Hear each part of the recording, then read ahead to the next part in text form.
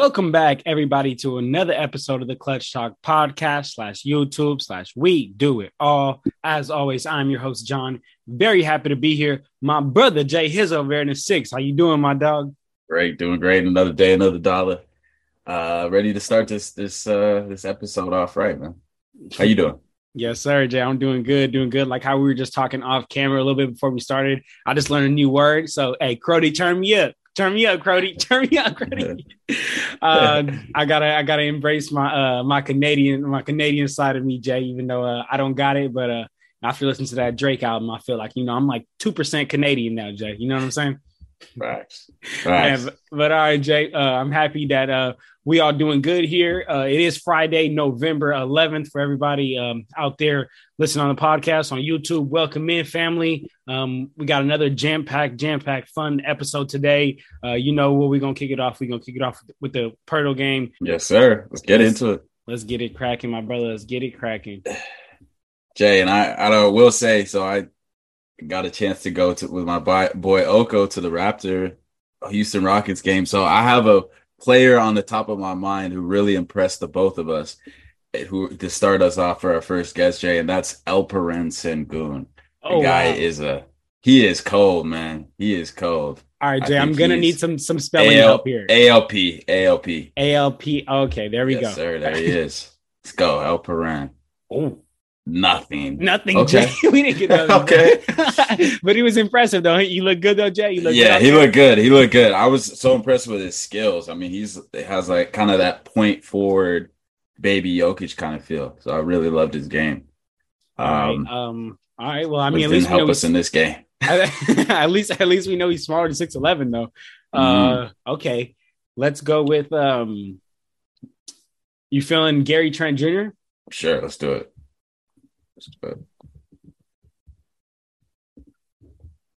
Okay, he's in the East. Oh, two. Okay, Jay. Okay, he's in the East. Atlantic Division. I need to learn my divisions, Jay, because I really don't know those honestly too well. Let's go. He's taller than 6'5". Jaylen Brown's taller than 6'5" because Boston's in the Atlantic. I know they're. Let's go, Jaylen Brown.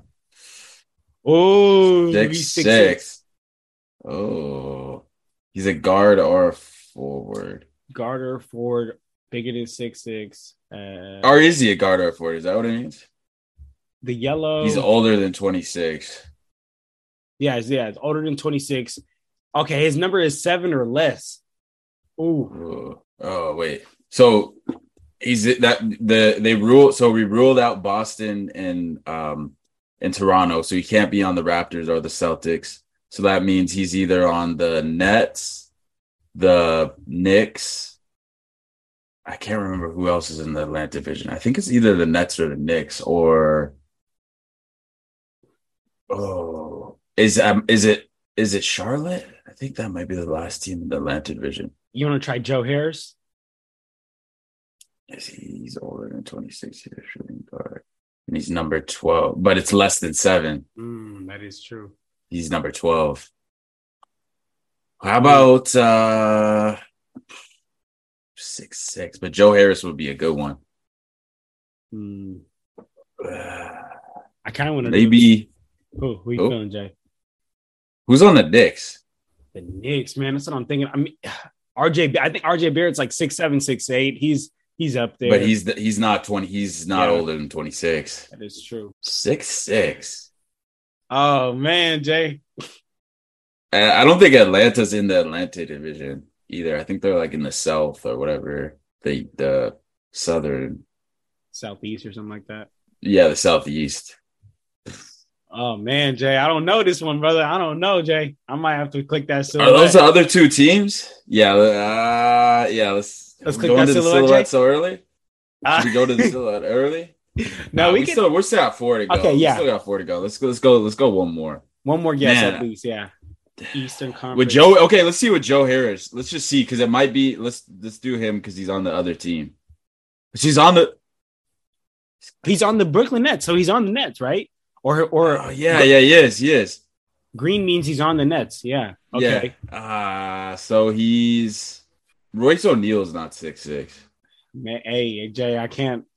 I don't know. Let's try Royce O'Neal. Let's just give it a try. Oh, Let's okay. I go. see you, Let's Jay. I go. see you. Okay, Jay, we I got had it a in 5 feeling. guesses. I'm not gonna lie, Jay. Every Let's single one of these you have knocked down so far, Jay. You've gotten all of these go. Pirtle Let's ones so go. far. So whether it's been silhouette or I think this is the first time we just guessed those straight up without the silhouette, though, Yeah. right? Yeah, it is. It That's is. big time, big First of many. time. First of There we many, go, Jay. Jay. First of many. I love that. I love that. So definitely shout out the Nets. Shout out Pirtle for supplying us with this great game to kick off the episode. But y'all already know what it is, man. Fun episode to get into. We're gonna get into the yay or nay.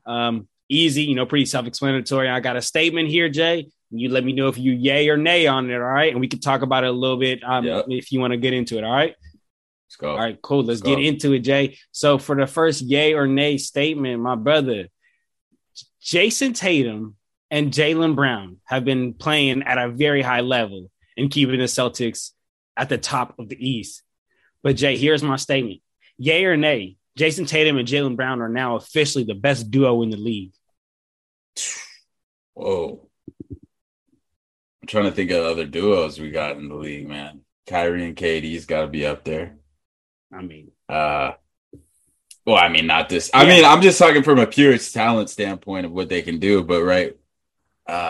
Who we got else? Who's else out there? Trae Young, DeJounte Murray. They're not Murray. Too young. Too early to tell what they've done. Darius Garland, Donovan Mitchell. I think too early as well. Garland, Donovan Mitchell. Too early as well. Zach LaVine, DeMar DeRozan.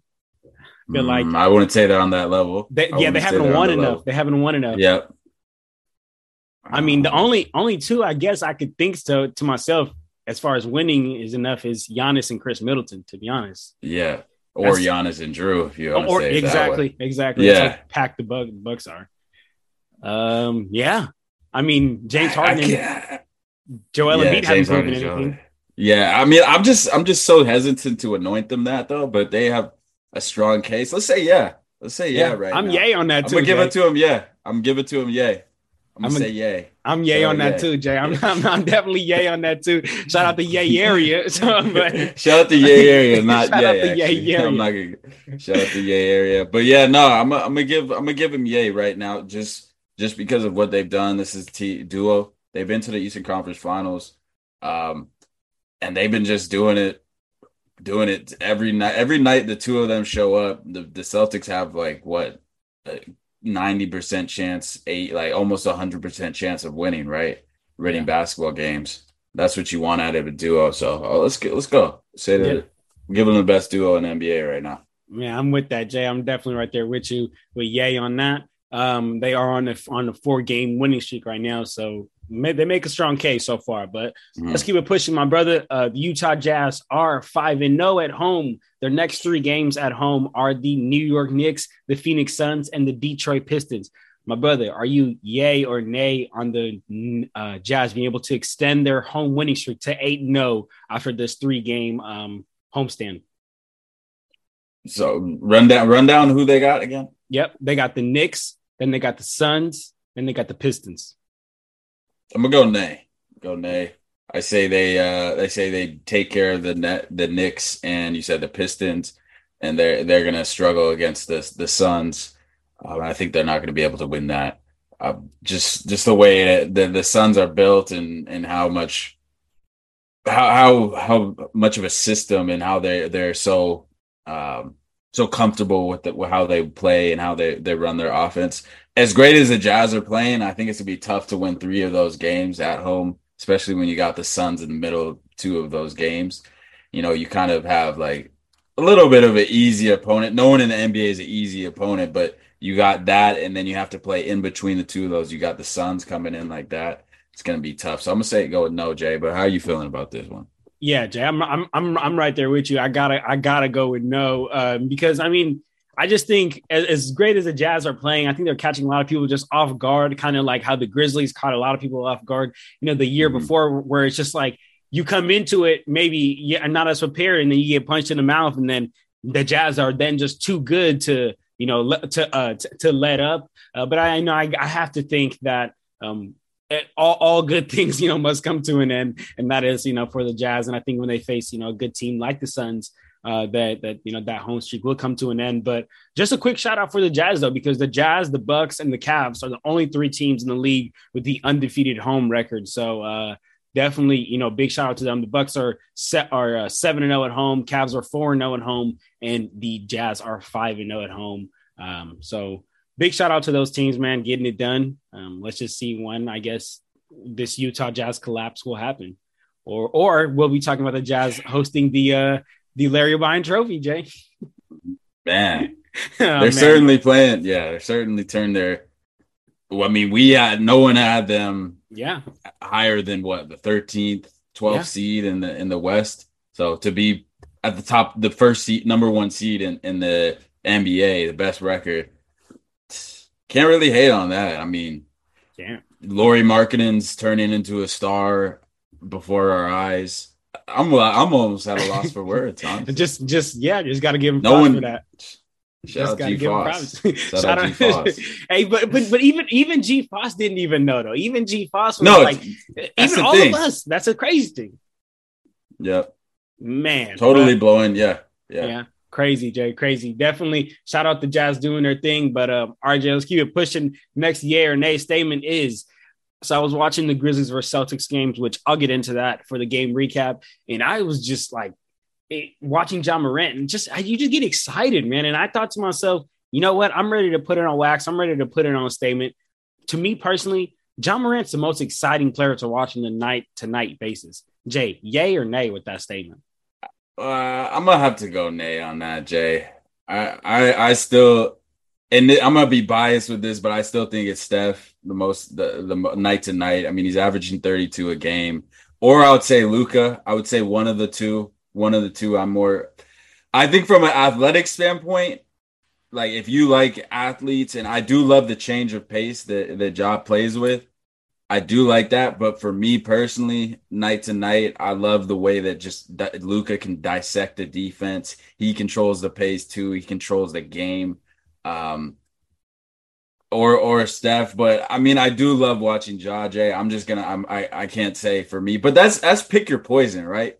That's more of a like what you prefer in what you like to see in a basketball player, right? But I think all 3 of those players, I wouldn't be mad watching any of them. Man, for sure. No, definitely not mad watching any of those guys. But yeah, Jay, to me, it did come down to between Ja and Luka, and I kept going back. I'm surprised you didn't say Luka, Jay. That's the thing, Jay. So like I said this statement, I wrote it down, and then I thought to myself, like, man, like that's kind of rude to Luka, because Luka are putting on a ridiculous performance. But just I mean, like how you said. It's more of I'm shocked, Jay. Jay, it's more of a pick your poison thing, man. I had to pick Ja Morant. It's literally like watching a man. He has springs on his knees. Like you just never know at what point he's just gonna just spring up and just fly in there and go towards you. And I love the way he plays with his body, right? A lot of times where he goes up to the hoop, he leads with his body. So you're either gonna have to foul him or he's dunking on you, dog. And it's crazy to see a 6'3" guard, 6'2", 6'3" guard bounce like that, man. So I have to go with Ja Morant, Jay. Just one of those electric flying players that you just can't get enough of, Jay. So I'm definitely there with John. For all the people at home, you know what I'm saying? So this is me and Jay's first, were we not agreeing? So let us know in the comment section down below. Is it Ja? Is it Luka? Is it Curry? Is it somebody else? Do you like to see just straight up dominance? And is it Dame? Bron? Is it Giannis? Like, who is it? Yeah. Who is on a nightly basis? What's up, Jay? Jay, any of those, if anyone said any of those dudes, I would be like, all right. Like you could make a case for all the guys we just named. Absolutely. Honestly, so absolutely, man. But anyways, that's how good our league is. That's how good the league is, man. We're blessed, Jay. We're blessed. We get to watch some great basketball. How talented the league is. Man, absolutely. Crazy. But all right, Jay, let's keep it pushing here, Jay. Next statement, yay or nay statement. We did see Steve Kerr talking about the Warriors cutting down a lot of players' minutes, and we've been, noted on podcasts talking about James Wiseman a lot. I'm very up on him. I know you're not as high on him, but Jay, yay or nay, should James Wiseman go back to be getting more minutes? Maybe not starter minutes, but more minutes and not get DNPs. I would say right now he hasn't earned the minutes, but I don't really necessarily know if they're using him in the correct way right now. I think they've totally turned him into, an in the paint post up guy. He's ducking in on cuts and drives. He's in the dunker spot. Necessarily, they kind of took away, like early on in his career, we saw the pick and pop. We saw him on the perimeter. We saw him more show off his ability and his touch from the outside. And early on in the season, he hasn't really been able to utilize it. They haven't been utilizing him and even spacing him out to the corner and just giving him different looks and different opportunities to succeed, because just turning him into a one-dimensional player where right now he hasn't shown that he has that motor, Jay, that he has if we're comparing him to a guy like JaVale McGee, who I think has at his worst, Wiseman, I could see him being that in his career, like a solid, veteran roller, complementing other star players. That's certainly what he's looking like right now. He hasn't, shown the flashes of being a star closer. Jake, you always mention Anthony Davis. He hasn't shown being anywhere close to that so far in his career. So I think they need to put him in different roles, if anything, and see if he can succeed in that, and then maybe put him in more minutes. But right now, just the level he's playing at has been a huge reason why the Warriors have been struggling to start, because they've been giving him all these minutes and he hasn't been proving that he can play and playing up to the level that they need him to play as a backup center in the league. So I would say wait till he earns it, Jay. Wait till Wiseman earns those minutes, and then you can start thinking about giving him more minutes ultimately. But first things first, Jay, put him in different roles to succeed and see how he performs. So as of now, you're going with an A, Jay? I'm going with an A. Okay. See, I just had to give that little background. I like that, Jay. I like that. And I agree with a part of your reasoning, but I'm gonna go with the yay. I definitely like what you talked about with putting him in different roles. I think it'll be great. But the reason why I think I'm going with the yay is because I think the Warriors should let these young guys play through some of these mistakes, right? And I mean, we did see that the Warriors got off to that slow start, and then Steve Kerr came and said, we're going to have the lineup changes, and you even called it. You said after this road stretch, they're going to come home and they're going to really start to switch things around, and they did. And as that we see, Curry went off and dropped that 47-point game. But in my opinion, Jay, I think that the young guys, like, instead of them getting their minutes cut because they're not getting it done and the Warriors are off to a slow start, I think the Warriors should let them play through those mistakes, because as a young guy, you just learn a lot more, like trying to figure out a new role or playing through mistakes rather than, just watching greatness or watching Curry, save the day. It's absolutely amazing to watch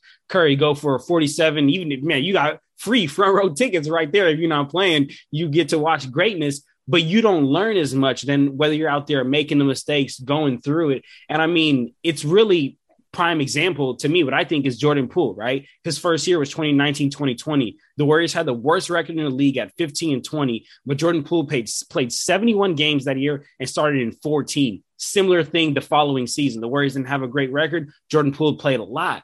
And what happened? Now look at him. He's this struggling right now, but this rising star. And I mean, we've seen him last year in the finals, came up big, and time after time has come up big. And why did he get that? Because when the Warriors were in situations where they could cut down minutes or let him play through it, they let him play through it, and look where he got. So I would say, maybe not with everyone, because I get, you don't want to tank the season, but some of these players, especially the Wiseman, especially the Kumingas, maybe even Moses Moody's, you got to, I think, in my opinion, let them play through those minutes, let them learn and become that, next level player. Yeah. Well, I mean, and the thing with that is we'll see if early on, if they can afford him minutes, because they've put themselves in a hole losing all these games early in the season, especially to teams that they shouldn't have lost to. They snuck away with one against Sacramento. One could argue they should have lost that game, but the margin for error now is a little less than was before, because you thought you were going to get off to a good start and kind of have more time to integrate them. Well, I did think they would come off to a slower start because you're trying to play the young guys. Didn't expect them to come out 3-7, now 4-7 to start the season. So you have to be careful with it. more than ever. And Jay, I will add to your point about, you mentioned Jordan Poole in his second year, how he was able to afford more minutes. Well, he did go down to the G League, but the only issue with Wiseman going down to the G League this year, which I think it would be a good thing for him to do, is the G League and big man doesn't mix. The big men in the G League, they're not very good. They're not very big, number one, and if they're in the G League, they're probably not very good. Honestly, guards, you see a lot of guards going back and forth, guards who are trying to hang on and get a spot in the league. Guards who are really good could easily make in, close to $1 million or more in Europe, but they choose to stay here, develop, and then maybe sneak onto a roster midway through the season with an injury or this or that. So it's a tough decision to the Warriors, and that's why I've been saying if they may be forced to choose to trade away these young guys and get a solid veteran piece who's going to help them contribute to winning now, because Steph ain't getting any younger, Clay ain't getting any younger. That window, they're the goal for them to go is to go back to back, right? And Wiseman doesn't look like he can be a part of that picture right now. Not saying he won't be that, but as we speak right now, he doesn't look like he's part of that equation, Jay. So we have to keep that in mind in terms of giving him those minutes. That's fair, Jay. That's fair. And again, another one for the fans down below. Let us know, man. Should Wiseman be getting these minutes? Should Wiseman get sent down to the G League? I think that's a great observation, Jay. I like that observation about a big man in the G League. I never even put that together. So going on that. But let's keep it pushing, Jay, to our next yay or nay statement. LaMelo Ball, Jay, still without playing a single game this season. And the Hornets are struggling, Jay, sitting in last at 3-10. When LaMelo Ball comes back, yay or nay that he can help the Hornets get back into play-in contention? I'm going to go nay. We just saw Cody Martin go down tonight, go down. He's going to be out for 6 weeks. So they're out without a lot of rotation pieces. Miles Bridges most likely out for the season. Guys that they relied on heavily last year aren't going to be in the mix. And then he's going to be thrown into this team. We don't know when he's coming back. For all indications, what reason for them is to rush him back anyways? You're already in a 7-game hole right now below 500. I don't see the point of rushing him back. And when he comes back off an ankle injury with we know with the motor he plays with the up pace, up tempo kind of style that he plays. He likes to run and gun. What's he going to look like? It's going to take an adjustment period for him to get his legs under him, to get in the rhythm of playing. So that's going to be in effect, Jay. So I'm going to go with nay. It's going to be tough for him for them to win basketball games in general, Jay. But how are you feeling?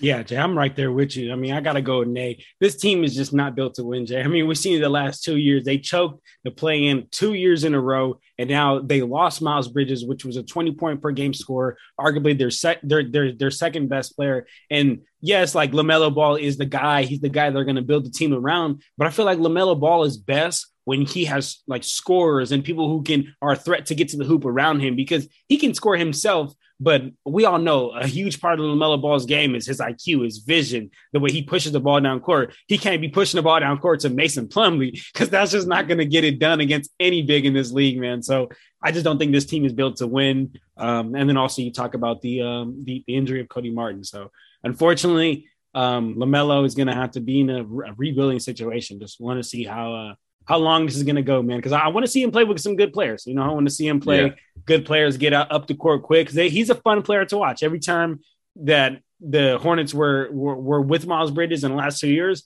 I always picked them as my league pass team. They always let me down, but you know what I'm saying? I picked them. They're fun to watch. Yeah, well, Jay, he could be playing with a real good top talent, top tier, one of the best upcoming prospects we've ever seen, and that's Victor Wembanyama. So we might be seeing him playing with the top tier talent pretty sooner than we all think. That'd be real fun, Jay. That would be fun. I'm not gonna lie, that'd be so fun to watching those crazy athletic gifted guys get down court, and LaMelo throwing those full court outlet passes. Victor gonna be catching him up here because nobody could reach him. Nobody could reach him that high. That's That'd crazy. be a crazy Jay. combination. Crazy. But all right, Jay, let's go ahead and keep it pushing and let's get to our next segment, my brother. And that is a segment we love around here, and that is the over or under, simply overrated or underrated. Jay, you let me know if you're underrated or overrated based on how they've been playing this season so far, and only take into account this season. But let's go ahead and get into it, Jay. First player that we have here is Desmond Bane. Jay, overrated or underrated? I'm gonna go with underrated. You know, he's still a guy who's on the rise. You know, this season he's taken an even bigger leap. And he's arguably, 24, 25 points a game, 5 rebounds, 4 assists on a true shooting percentage of 62%. So he's still getting it done. You know, he's still developing into a elite, two-way guard. He plays with an extremely high motor.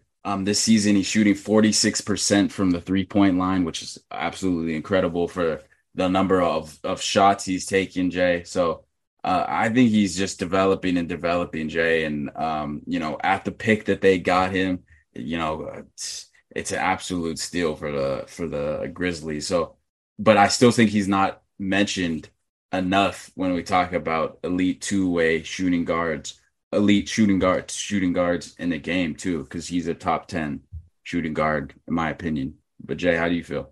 Underrated, overrated? Yeah, Jay, big time underrated for me. I think a big thing of what the Grizzlies have been able to do these past couple of years, or what they've been able to do this year so far, has been because of Desmond Bane. I mean, you talked about it right now: 24 points per game on 46% from both the field and the three-point line. And one thing that I want to touch on, Jay, is like everyone raves about, Ja Morant's ability to get to the hoop and his drives to the hoop. But I think that a big part that Ja has those open lanes and has that even the ability to be able to get to the hoop like that is because once Ja blows by his initial defender, the help defender can't really risk getting off Desmond Bane to come cut Ja off, because that's just going to be a kick out pass. And Desmond Bane has been a knockdown shooter, man. I just said 46% from three for the season. 3 out of these last 5 games he played in, he shot 50% or better from 3. And as a defense, you just can't risk giving up those 3 points. So you're going to have to let Ja either dunk on your big man or get a free lane to the hoop, because you'd rather give up a 2 instead of a 3. So I think that, that's a big part of the Grizzlies game and Ja's game. Ja gets, rewarded because of Desmond Bane's great shooting, and the defense can't go help. So I'm right there with you, Jay. Big time underrated player. But all right, Jay, let's go ahead and keep it pushing. Let's get to the next player, and that is John Collins. Jay, overrated or underrated?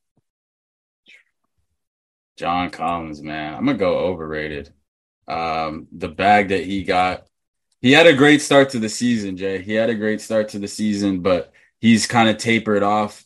Maybe that's to do with him being the third option on arguably maybe the fourth option behind DeAndre Hunter, and certainly behind Trae Young and DeJounte Murray. But, I sometimes I question his engine. I don't know if it's to do with him being still not happy with his situation, but I'm talking strictly for the bag that he's getting: 11 points a game, 5 rebounds, 1 assist, 0 steals a game, 0 blocks a game. And this is in the last 5 games, but on the season, he's averaging 12 points per game, 8 rebounds, 1 assist. But I think that's highly inflated. As you know, Jay, I know he's a member of the Clutch Talk fantasy basketball team, so but I don't think he's producing at what he's getting paid to do right now, if relatively, Jay. So I'm gonna go overrated right now.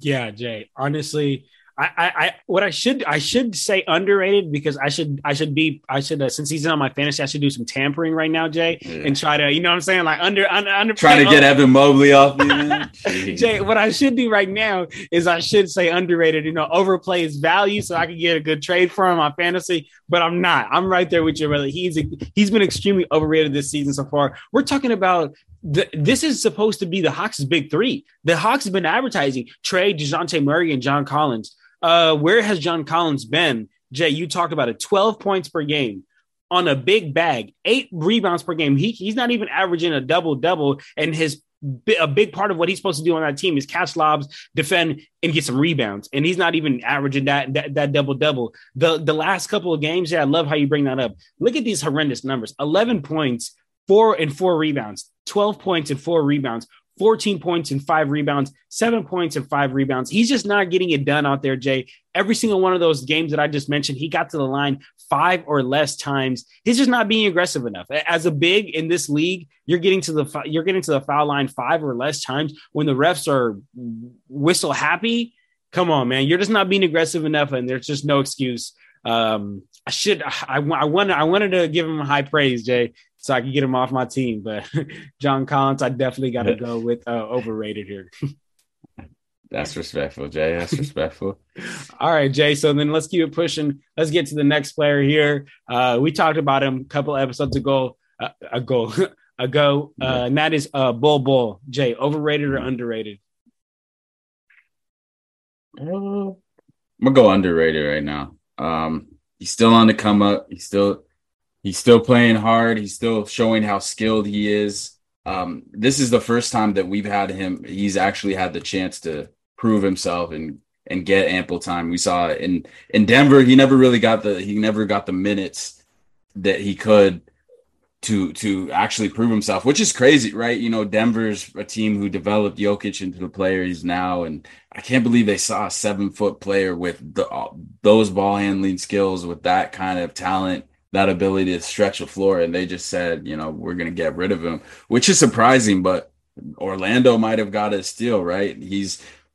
Has a elite motor at his size, you know, his ability to change shots at the rim, his ability to stretch the floor, his ability to take a rebound and push in transition. So he's showing all these skills of truly like a unicorn, right? A unicorn type of player. So I'm going to go underrated because he's just on the rise. He's just getting an opportunity to shine really and get more minutes in the NBA. So I'm going to go with underrated for Bol Bol.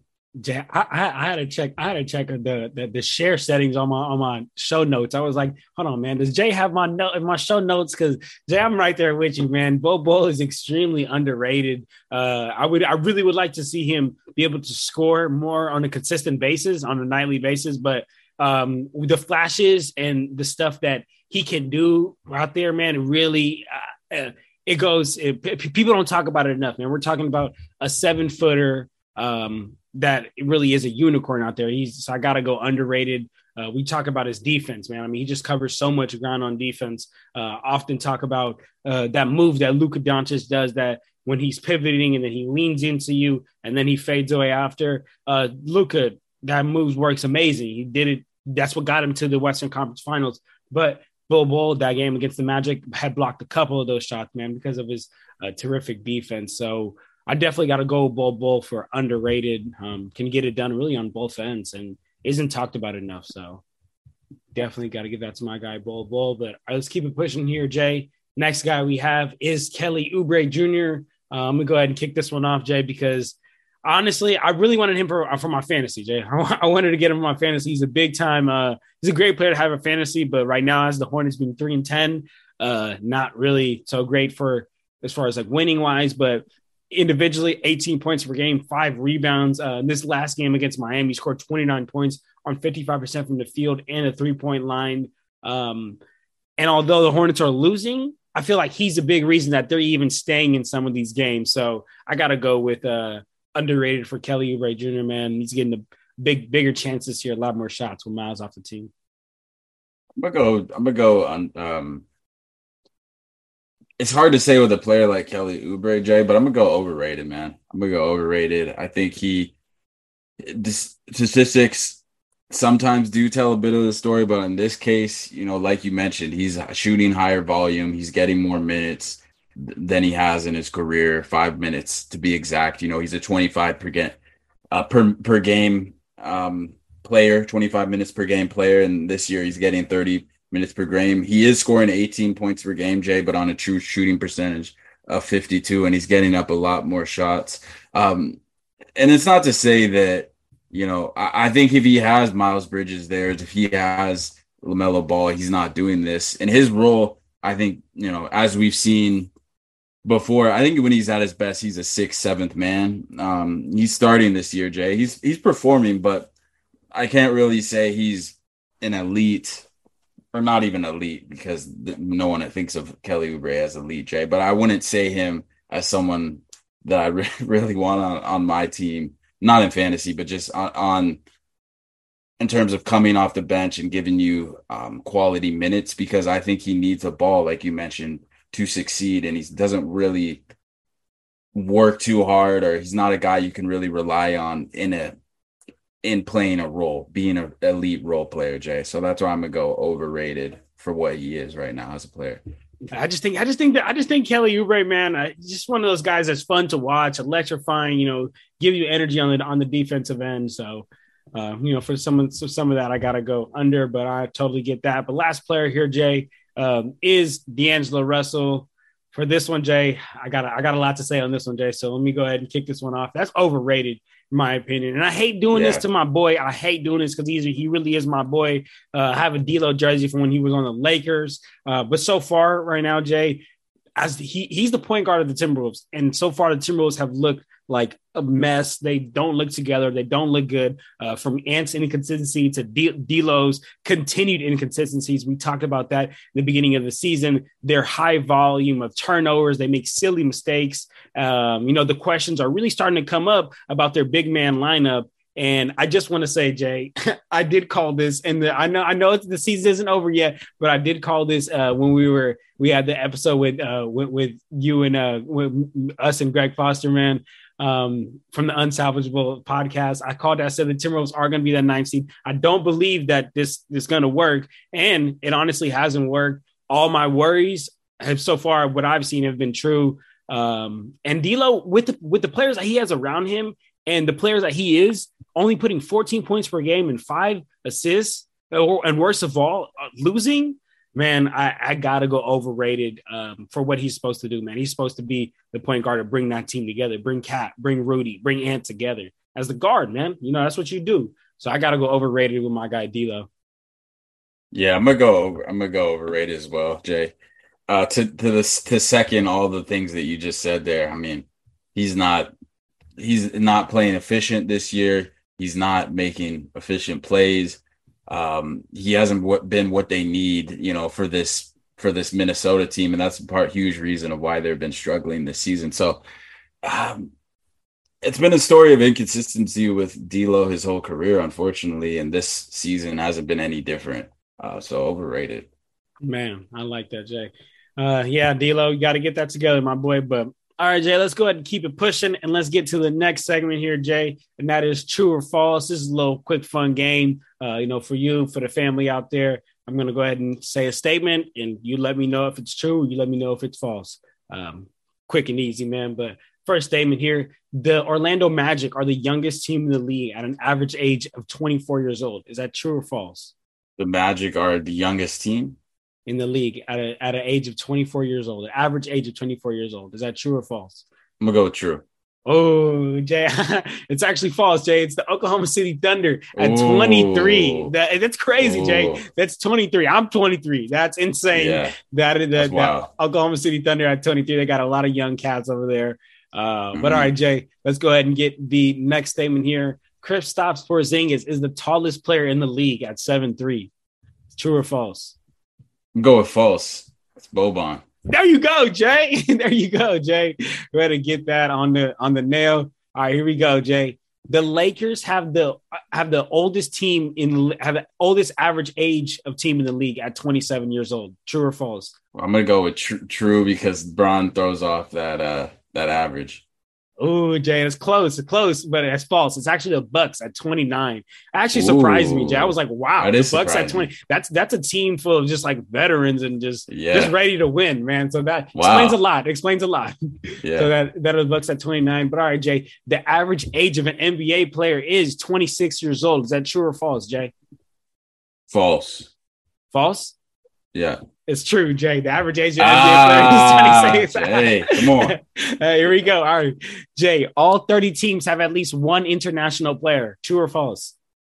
30 teams have one international player. False. It's true, Jay. It's true. All 30 teams have at least one international player. That's true. That's true. But all right, Jay, last one right here. This one's fun right here. This one's actually cool. Jay, there are 13 sets of brothers in the start of the 2022-2023 NBA season. Is that true or false? True. That is true, Jay. That is true. Yeah, and just for a quick runoff, this is kind of crazy, Jay, because I mean, like the chance of getting to the NBA, all right, is already super slim, and then the chance of you and your brother getting to the NBA is even crazier. But I mean, we got the Antetokounmpo brothers. We know that. We got the Ball brothers.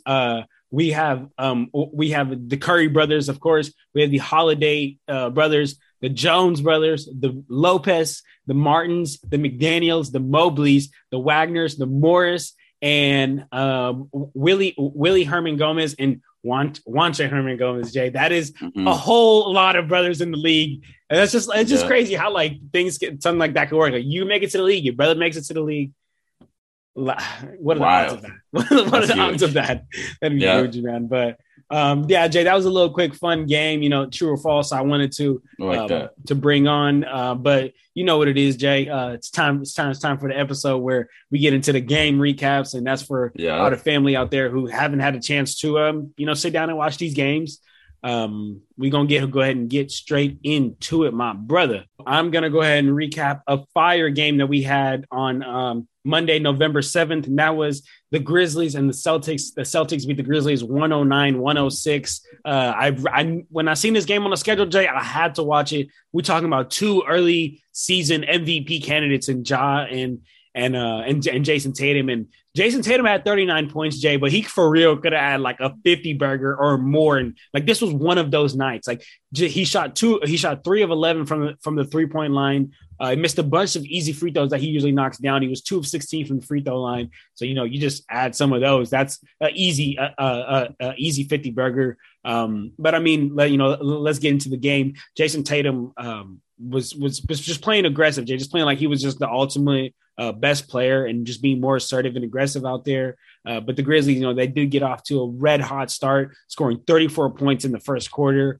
I just kind of felt like everyone on the Grizzlies was contributing to that first, Jay. The Grizzlies were really outworking the Celtics. They had 10 second chance points just in that first quarter. And Tatum, I'm not going to lie, Jay, got off to a slow start, only scoring 6 points in that first quarter, but he finished the first half with 27 points. So that should tell you a little bit about how that second quarter went. The Celtics outscored the Grizzlies 37-20. And in that second quarter, the Celtics actually came in, Jay, down by 6. And because of Jason Tatum's dominant performance in that second quarter, left up by 11. And one thing that I want to point out from that second quarter was the Grizzlies bench. And it honestly was very concerning to me, Jay, when Ja Morant stepped out for a second to get a break really throughout this whole game. That was a theme. But in that second quarter, he stepped out to get a break. And the Grizzlies go on, they went on a scoring drought. The Celtics went on a 20-0 run.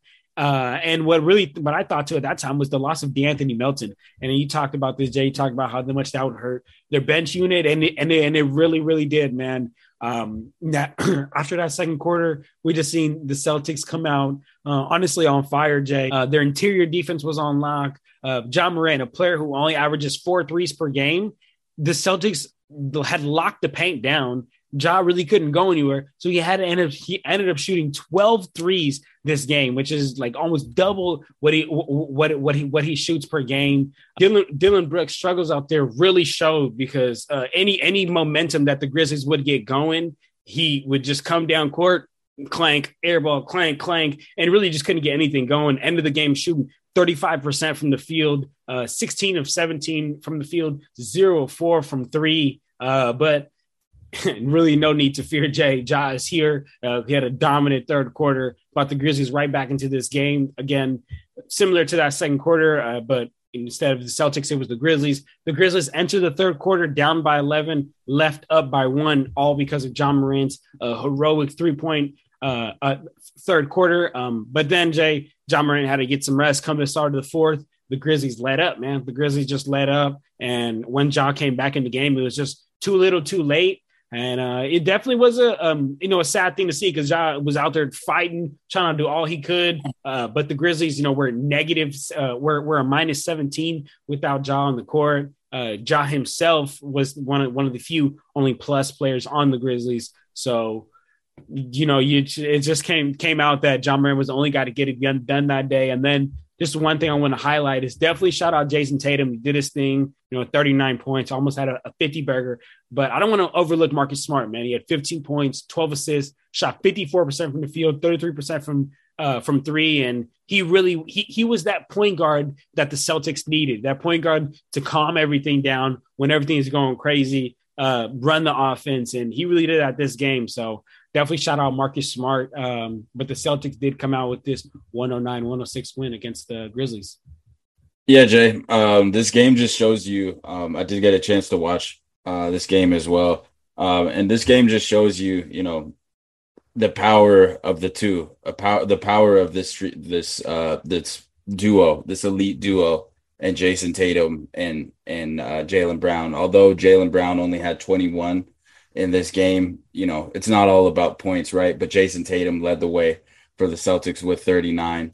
But this shows you also from both of these teams, the power and the fight of the Grizzlies, being down without Jaren Jackson Jr. and then the Celtics without their primary rim protector. We still have to remember that Robert Williams is still out for them. But it's always next man up. We've been seeing good minutes from Grant Williams. We've been seeing good minutes from Sam Hauser, not in this game, but we've been seeing good minutes from him. We've been seeing multiple guys for the Celtics who've been able to step up this season. So with that kind of theme, they're able to sneak out these kind of tight games in late game situations, Jay. But at the same time, Ja Morant's been playing phenomenal, Jay. And I can see why he's one of the most exciting players to watch. But at the same time, Jason Tatum's been showing the guy who wasn't there in the finals, who was when they made that huge run, when they went on that historic run from when they were struggling to all the way leading up to the finals. We're starting to see that guy, and it's looking like he's even improved on that performance, Jay. So, tough, hard fought game between two teams who I think we're not going to be seeing the end of them anytime soon here. So, Jay, let's push it to another game that I have here from the same night, November 7th, and that's the Golden State Warriors 116-113 win over the Sacramento Kings, a game they needed to have at home, a game where they were struggling. We saw the Warriors have an early lead to start the game that just dwindled down. They ended up losing the first quarter 31-29, and then they were never able to re-get the lead until minutes left in the fourth quarter, man. This is a game where we saw, Jay, you talked about him all last season. And we saw all last season how actually good, how effective he can be. And that's Malik Monk, going 7 from 16 from the field in this game, 24 points, 12 plus minus of 12 in this game, 7 from 7 from the line. But what we saw from Monk was no one really could contain him on the perimeter. The Warriors really had no answer to his quickness, his efficiency. And the story about Malik Monk and how his game is so effective. If he's hitting this shot and he's hitting his 3-pointers, it's tough to guard him because we know how quick and athletic he is. And if he gets that first step on him, if you overplay his 3 and you commit to it, he's getting down lane and he can finish with the best of them. We saw him boom it in this game as well. And then another great performance from De'Aaron Fox, 8 for 17 from the field, 2 for 5 from the 3-point line in this, 10 for 12 from the free throw line in this one. He continues to improve his outside shooting. I think we're seeing him similar to what Ja Morant and his effectiveness. We're seeing him start to change his place. We're seeing him start to slow the game down, pick his spots, whether it's mid-range, whether he's getting all the way to the cup while he's getting fouled. He shot 12 free throws in this game. He only shot threes in this game, but he went 2 for 5. So we're seeing his efficiency start to tick up along with his shot selection, and those two things go hand in hand, Jay. Where we didn't see anything good, and I'm just focusing on the Kings right now, and that's Domantas Sabonis. He struggled here early on. He was picking on Draymond, but he started to taper off, going 6 from 15 from the field, 40%. You really want to see a better field goal percentage, especially from a big man, a guy who you rely on to get those easy baskets in the paint. But credit to the Warriors, they were able to make his life a little more difficult in this game. James Wiseman was out of the rotation in this one. And who did we see for minutes from in this game, Jay? Only 8 minutes, but that was Jonathan Kuminga. We saw him early on. Steve Kerr brought Anthony Lamb, a bench player from the Warriors, guy on the two-way contract, Jonathan Kuminga, and we saw Ty Jerome early in this game. And they provided some good minutes in this one. Ty Jerome, not his best game, but still the bench struggled in this one, and that's why the Kings were able to stay in front majority of this game. All of the starters were plus, Jay. All the starters were plus in this game. All of the bench players, from Anthony Lamb to Jordan Poole, Jonathan Kuminga, Ty Jerome, and Moses Moody, were all minus, Jay. And that difference in a game is huge, right? You have the lead, which the Warriors did early in this game, and early in the first quarter, up by 12 at one point, and then the bench unit comes on, boom, that lead evaporates, and the Kings won the first quarter, 31-29, Jay.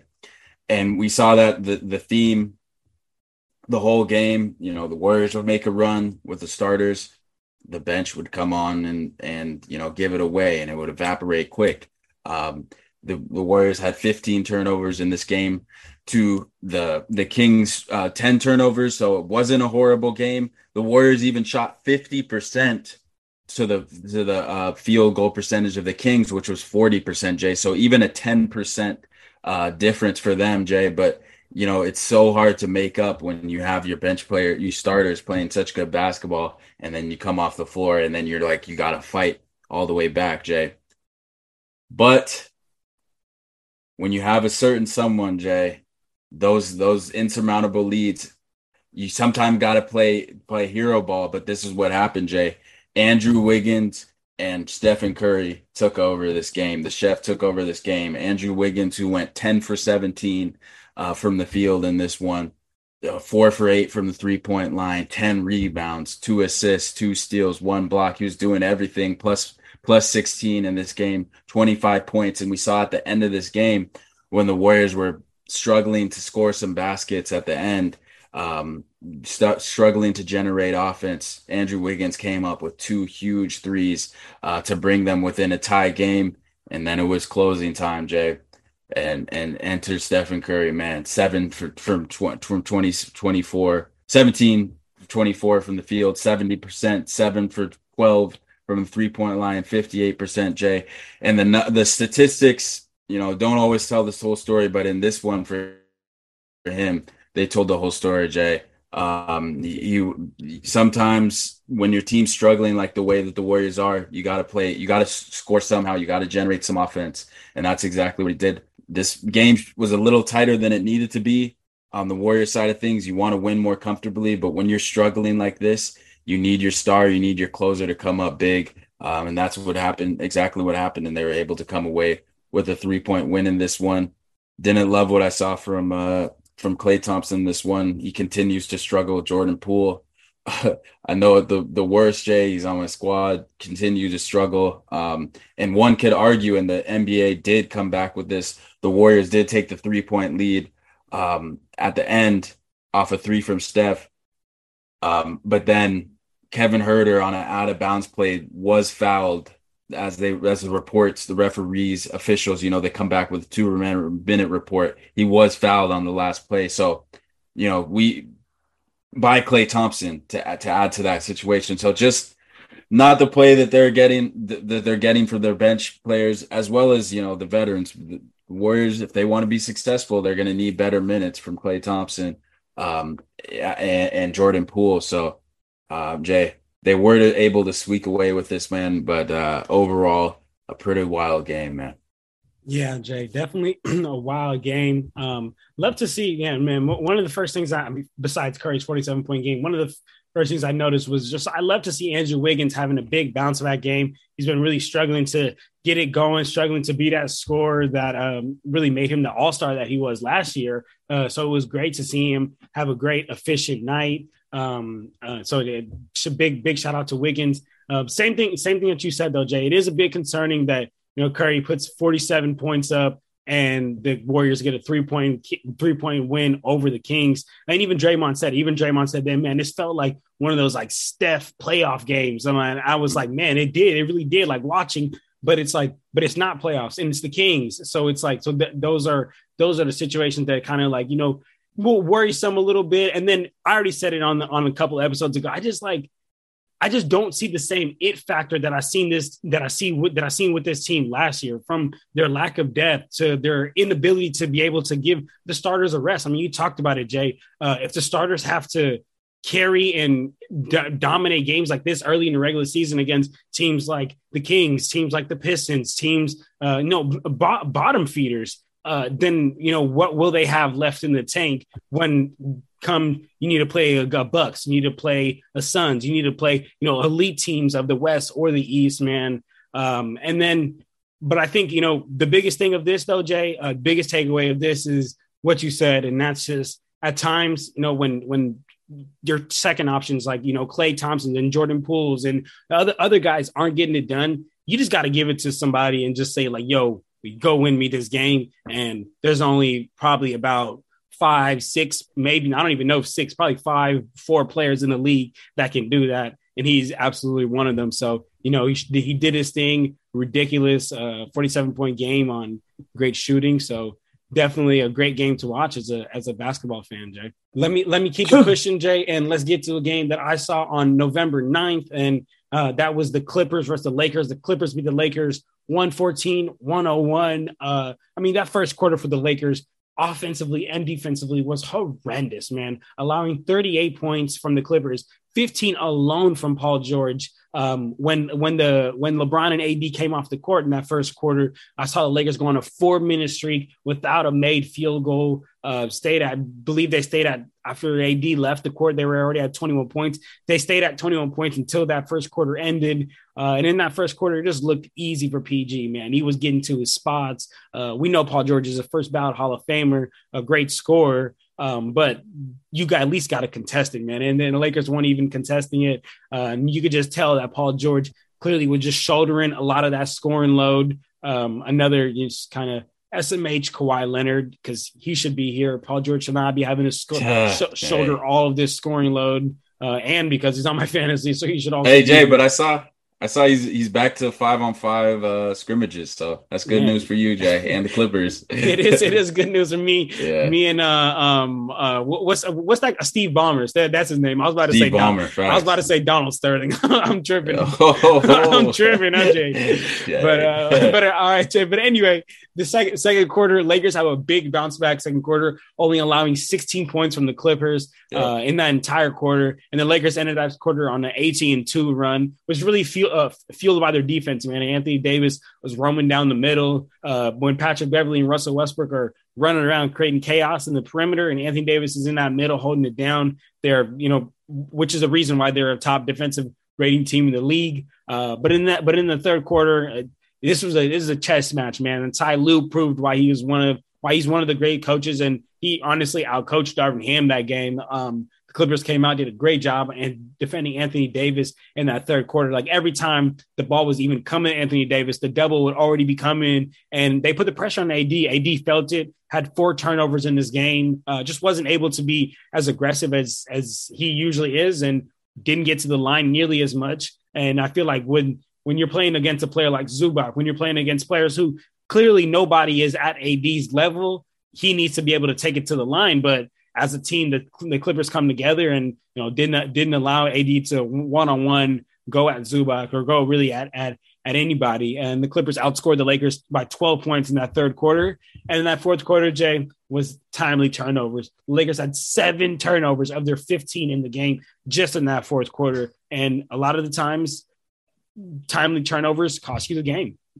And what we're starting to see in this sense is, you know, Bron, number one, you know, this was the first time we've seen him injured, but he hasn't been playing his best basketball. He hasn't been playing the top 5, you know, greatest player of all time type basketball that he could be playing. Anthony Davis certainly hasn't been playing to the level. And not to mention that, Jay, night to night, we don't know what we're going to get from Anthony Davis. And we've said that since the bubble. We don't know what we're going to get from him. And this is a similar thing, not his worst game that he's played, but I thought he was getting outplayed all night by Ivica Zubac. And if you're the Lakers, you just can't have a guy, Anthony Davis, who arguably led you to a title in 2020, getting outplayed by Ivica Zubac. It just can't happen if you expect to win basketball games. And that's what we saw all night from the Lakers. The defensive energy just isn't there anymore. It's not even, we can't even now even say it's all Russell Westbrook, Jay. At this point, the Lakers have one option, and that's to bring in, try to get Buddy Hield, to try to get Miles Turner. We heard the interview of him saying that he, you know, reach out to me, like I would love to be a Laker, and I think that's exactly what the Lakers should do. But you know, there's rumors and reports. Is at what point is it just you wrap this season up and you just throw in the towel, Jay? Because you're not yet, but you're gonna get to that point if you drop some more games, right? There's a certain point, you're 3-9 or whatever you are right now. There's a chance that you slide, you win one game and then you lose 3 more, and you're looking at 4-12. You're looking at 4-13. So you got to start searching for answers, because certainly from what we can see right now, the answers aren't there. This is a team who's relying on two superstars, and one of them's not playing to the level that he needs to be playing. So that was what your calling card. That was why we had them 7th in the West, and we're not getting 2 top 10, top 5 players from LeBron James and Anthony Davis. And another example of that, what we saw from Ivica Zubac outplaying Anthony Davis. Yeah, Jay, definitely. The Lakers are definitely only going to go as far as Anthony Davis goes. But I mean, as far as that, definitely wasn't no, like, Zubac was one-on-one beating out AD. If you watch out that game, it was definitely every time AD had the ball, a double, triple coming every single time, which is part of Ty Lue's, genius plan, which is Ty Lue was able to keep AD down. But as far as AD though, AD has been not championship bubble AD. I totally agree with that, but he definitely has been there.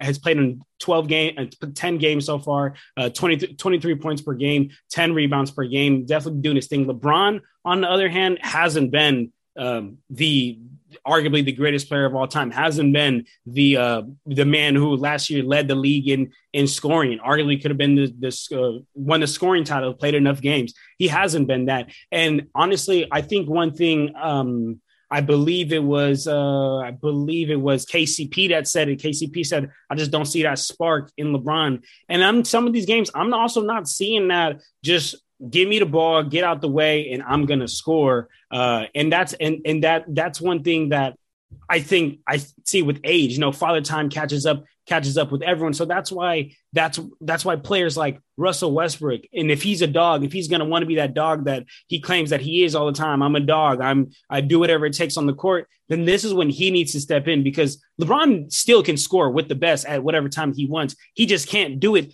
throughout the entire game. So Russell Westbrook and AD need to more shoulder that load first quarter, second quarter, and then allow LeBron to even have the energy to, go out and do what he needs to do in the fourth. Because when you see time, when LeBron wants to get to the hoop, he still gets to the hoop.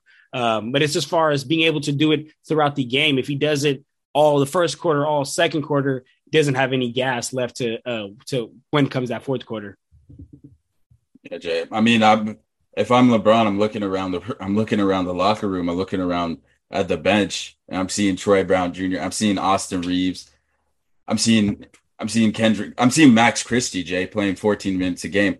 I'm seeing all these guys who can't help me when I'm 37, I'm 38, Jay. I've dedicated my whole career. I'm trying to bring, this Lakers franchise back, Jay. That he brought him a championship, but I just think the general manager, Rob Pelinka, Janie Buss, should be ashamed of themselves, man. The team that they formed around LeBron at this age just simply can't. It's not going to get it done. It's not on Russell Westbrook, Jay. He's been playing better basketball. It's Austin Reeves. It's Troy Brown Jr., who's been playing. He's a good addition, I wouldn't say, but it's Austin Reeves should not be a starting backcourt for the Lakers right now. I just can't. I can't. If you're trying to compete, which they should be, Jay, and I think that's weighing on LeBron at 38 years old. He's got to play hero ball every night. We saw him try to do it last year, and they didn't even make the play-in tournament. So I can't really be mad at the guy, but yes, they do need him to play better basketball if they want to win along with AD. Because you stay all these stats, Jay, but I'm judging off what the product we see, and we still can't rely on Anthony Davis being bubble Anthony Davis, and he certainly hasn't been the same player that he has been since the bubble, and that's just a fact. Yeah, Jay, definitely a fact. But I mean, I think you with that Austin Reeves statement. I mean, you could prove me if I'm wrong, but I mean, like, don't know how many Lakers games you've actually gotten the chance to watch. A shooter around LeBron, whether a big name or a little name, a shooter needs to be on the court with LeBron James, and she is a good shooter, and that's why he's on the court. There are not many good shooters on that Lakers team, but with the options that they have, he should be on the court. So I definitely got to push back on that. He absolutely should be. He absolutely should be a starter because LeBron needs shooters around him, and unfortunately, that team, because of the problem that started from the head, Rob Pelinka didn't bring enough shooters on this team. And now what you have to do is put players who aren't shooters but are better than your non-shooters on the court, man. So I definitely got to push back on that statement. I think that's just a little bit of a hype beast statement. Not a lot of people know Austin Reeves' name, but he getting it done. I've watched enough Laker games, so I'll have to push back on that. And I will say that I didn't say that Austin Reeves isn't for the Lakers roster. Yes, he's fine, but I'm saying in the NBA he should not be starting, and that's what I'm saying. It's a disservice to LeBron James that Austin Reeves is in the starting lineups for the Lakers, and he's trying to compete and win basketball games when it could have been Buddy Hield. That's the only thing I'm saying. Austin Reeves for this Lakers roster, yes, certainly they don't have many better options or any better options than Austin Reeves, who's shooting 33% and 43% from the field this season. If that's the best they have, it actually is the best they have. But I'm saying that's a shame. And Robert Pelinka and Jeanie Buss should be ashamed of themselves. That's what I'm saying. But I'm not saying that Austin Reeves shouldn't be starting for this current Lakers team. Got it. All right, Jay. So let's get to your game, your next game that you got here for a recap. The arena was buzzing. The arena was rocking, Jay, and we were in a building on Wednesday night at Scotiabank Arena, downtown Toronto, Jay, and we were in the building for the Toronto Raptors 116-109 win over the Houston Rockets, Jay. This was a good game to be at, man. This was a game that saw 7 lead changes, 7 ties, 7 times tied in this game. So this was just a back and forth game. And I remember sitting down with Oko. We always, whenever I go to a game with him, we always try to get there early, get the vibe, get the feel of the energy in the building, watch pregame warmups, watch guys getting their individual work on. And as we were watching Fred VanVleet early on, before the game, get his work on. And I always love seeing, being able to go to enough Raptor games at this point and going early as I always try to do, seeing Fred work out before the game. Absolutely phenomenal. It feels like he's, every guy kind of goes through the motions, but it feels like this dude is going through the motions, like slow, like negative time, speed. I don't know, but the dude gets it done, plays the same way that he does in the warm-up. So that's credible to see. But one thing that Oko talked about, and we were talking, he said, the Rockets aren't gonna make this easy. I'm expecting this to be a close game. It's gonna be a back and forth type of game. And that's exactly what we saw. The Houston started out hot. They came out guns blazing, started off Jalen Green attacking the rim. Alperen Sengun, who I love seeing him in person, saw that his skill, his tenacity, his want to, and only saw 30 minutes in this game. Crazy to see what he could do with more minutes. But the young Rockets came out blazing this one with a Toronto Raptors team who was without Pascal Siakam. Rockets finished the first quarter with a 37-29 lead over the Raptors. And then in the second quarter, the Raptors flipped the switch and they won that quarter 28-17. Jay, so this was a tale of two quarters to start this off, man.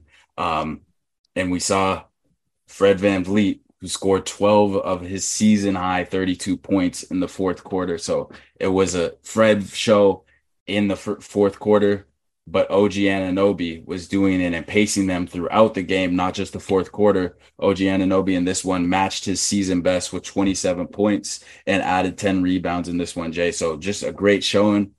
And I got to give a shout out to my guy, the NBA champion, Otto Porter Jr., who came off the bench with 14 points, Jay. Absolutely phenomenal showing from him. He just provided that same energy. For him, it's always been staying on the floor. It's always been being healthy. And that's exactly what we saw from him. Precious Achiuwa went down late in this game. I believe he's going to be out for an extended amount of time. Unfortunate to see him down, but next man up mentality. That's what we've seen consistently from Nick Nurse and his rotations, and what he likes to do is, it's a next man up approach. You don't never know what guy's going to be in the rotation. You never know who is going to be playing. And Otto Porter Jr. with 23 minutes of this game, 5 for 8 from the field, 2 for 5 from the 3-point line, 2 for 2 from the free throw line, 6 rebounds in this one, Jay, 1 steal. Just making winning plays that we saw in the NBA Finals last year, Jay. And that's what you love to see if you're the Raptors, and why you signed him on a veteran minimum, or I believe the maximum that they could give him for 1 year, Jay. But here we go. I'm going to flip the script to the Rockets, man. And the Rockets saw a big night from two guys who really impressed me in this one. And that was Kenyon Martin Jr. Jr. played 22 minutes in this one, provided that energy and grit off the bench. He was plus 18, so playing winning basketball, because that reflects on that efficient 5 for 6 from the field. And then Terry Eason, man, they also call him Mr. Preseason because we saw him flash off and play very well in the preseason. He hasn't been getting very much burn this season for the Rockets, man. He was 5 for 15 from the field, but that's not what we're going to talk about at all in this one, Jay. It was his defensive energy that kept him on the floor and provided a huge boost off the bench for the Rockets in this one. And he had 5 steals, was active in the passing lanes, was getting in defensively into the wings and the guards for the Rockets, made life miserable for Gary Trent Jr., actually, who went only 4 for 8 in this game, 1 for 4 from the 3-point line, but he wasn't able to get comfortable shots. That's why he only took 8 shots in this game. Wasn't really able to get very much involved in the offense. And then, Jay, I know earlier we're talking about young talent. We're talking about Springs. We're talking about Ja Morant. And another player who's arguably one of the most explosive players in the game, definitely in the younger group of players, and that's Jalen Green, man. 8 for 14 in this game. Just some questionable shot selection, as we've seen early on his career, but I was surprised because there were some shots that he took some tough shots and had some tough makes in this one, man. And also, as we can see from this line, going 8 from 14, especially on the road, was huge from this one, man. But at the end of the day, Jay, I talked a lot about players, the veteran presence. I think Nick Nurse being the better coach than Steven Silas. The Raptors just executing down the stretch, feeding off the home crowd in this one, the Scotiabank Arena, Jay. They're able to close it out on the heels of on the back of Fred VanVleet in this one, making some huge shots and some huge plays. And then, like I said earlier, Otto Porter Jr. as well, coming up with some big shots and some big hits to close out the Rockets on the road. But credit to the Rockets for staying in this one. I certainly thought they were going to get blown out in this one, especially in the third quarter when we saw the Raptors make their run early in that game. But the young Rockets were able to stay in this, but ultimately came up short. And shout out Kevin Porter Jr. He played a solid game as well. Absolutely, man. Yeah, that's what I was going to highlight real quick, man. Kevin Porter Jr. had a super solid game, man.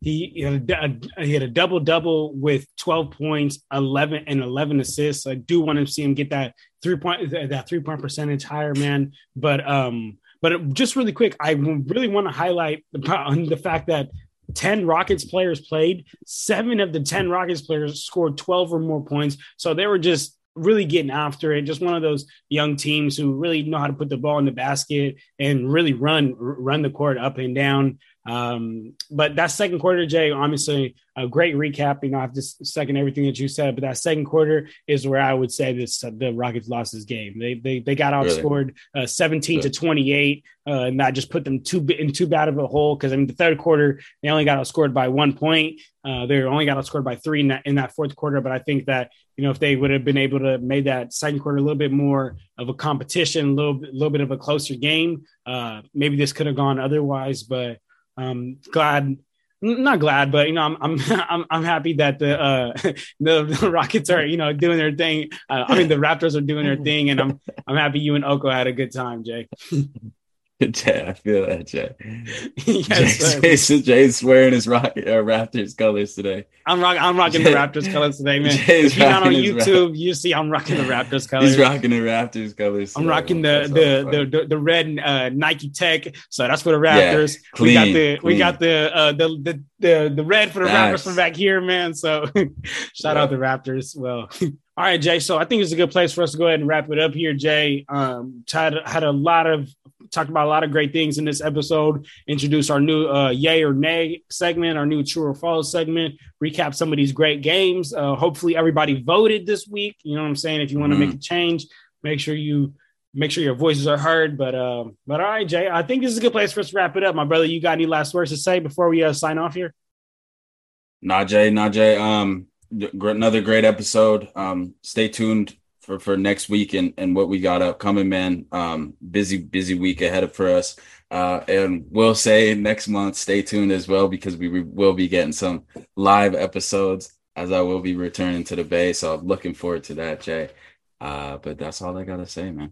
Yes, sir, man. Y'all heard it, man. Y'all heard it. So stay tuned. Much more on the way. Make sure you go check out our Instagram, TikTok, Twitter, anywhere really in social media. We up on there. Just look for Clutch Talk Pod and support the family, man. If you're on YouTube, make sure you smash that subscribe button. If you're on Apple Podcasts, Spotify, make sure you leave a nice ranking below and let us know what you guys want to hear, man. But if that's it, then we out here, y'all. Clutch Talk out. Peace.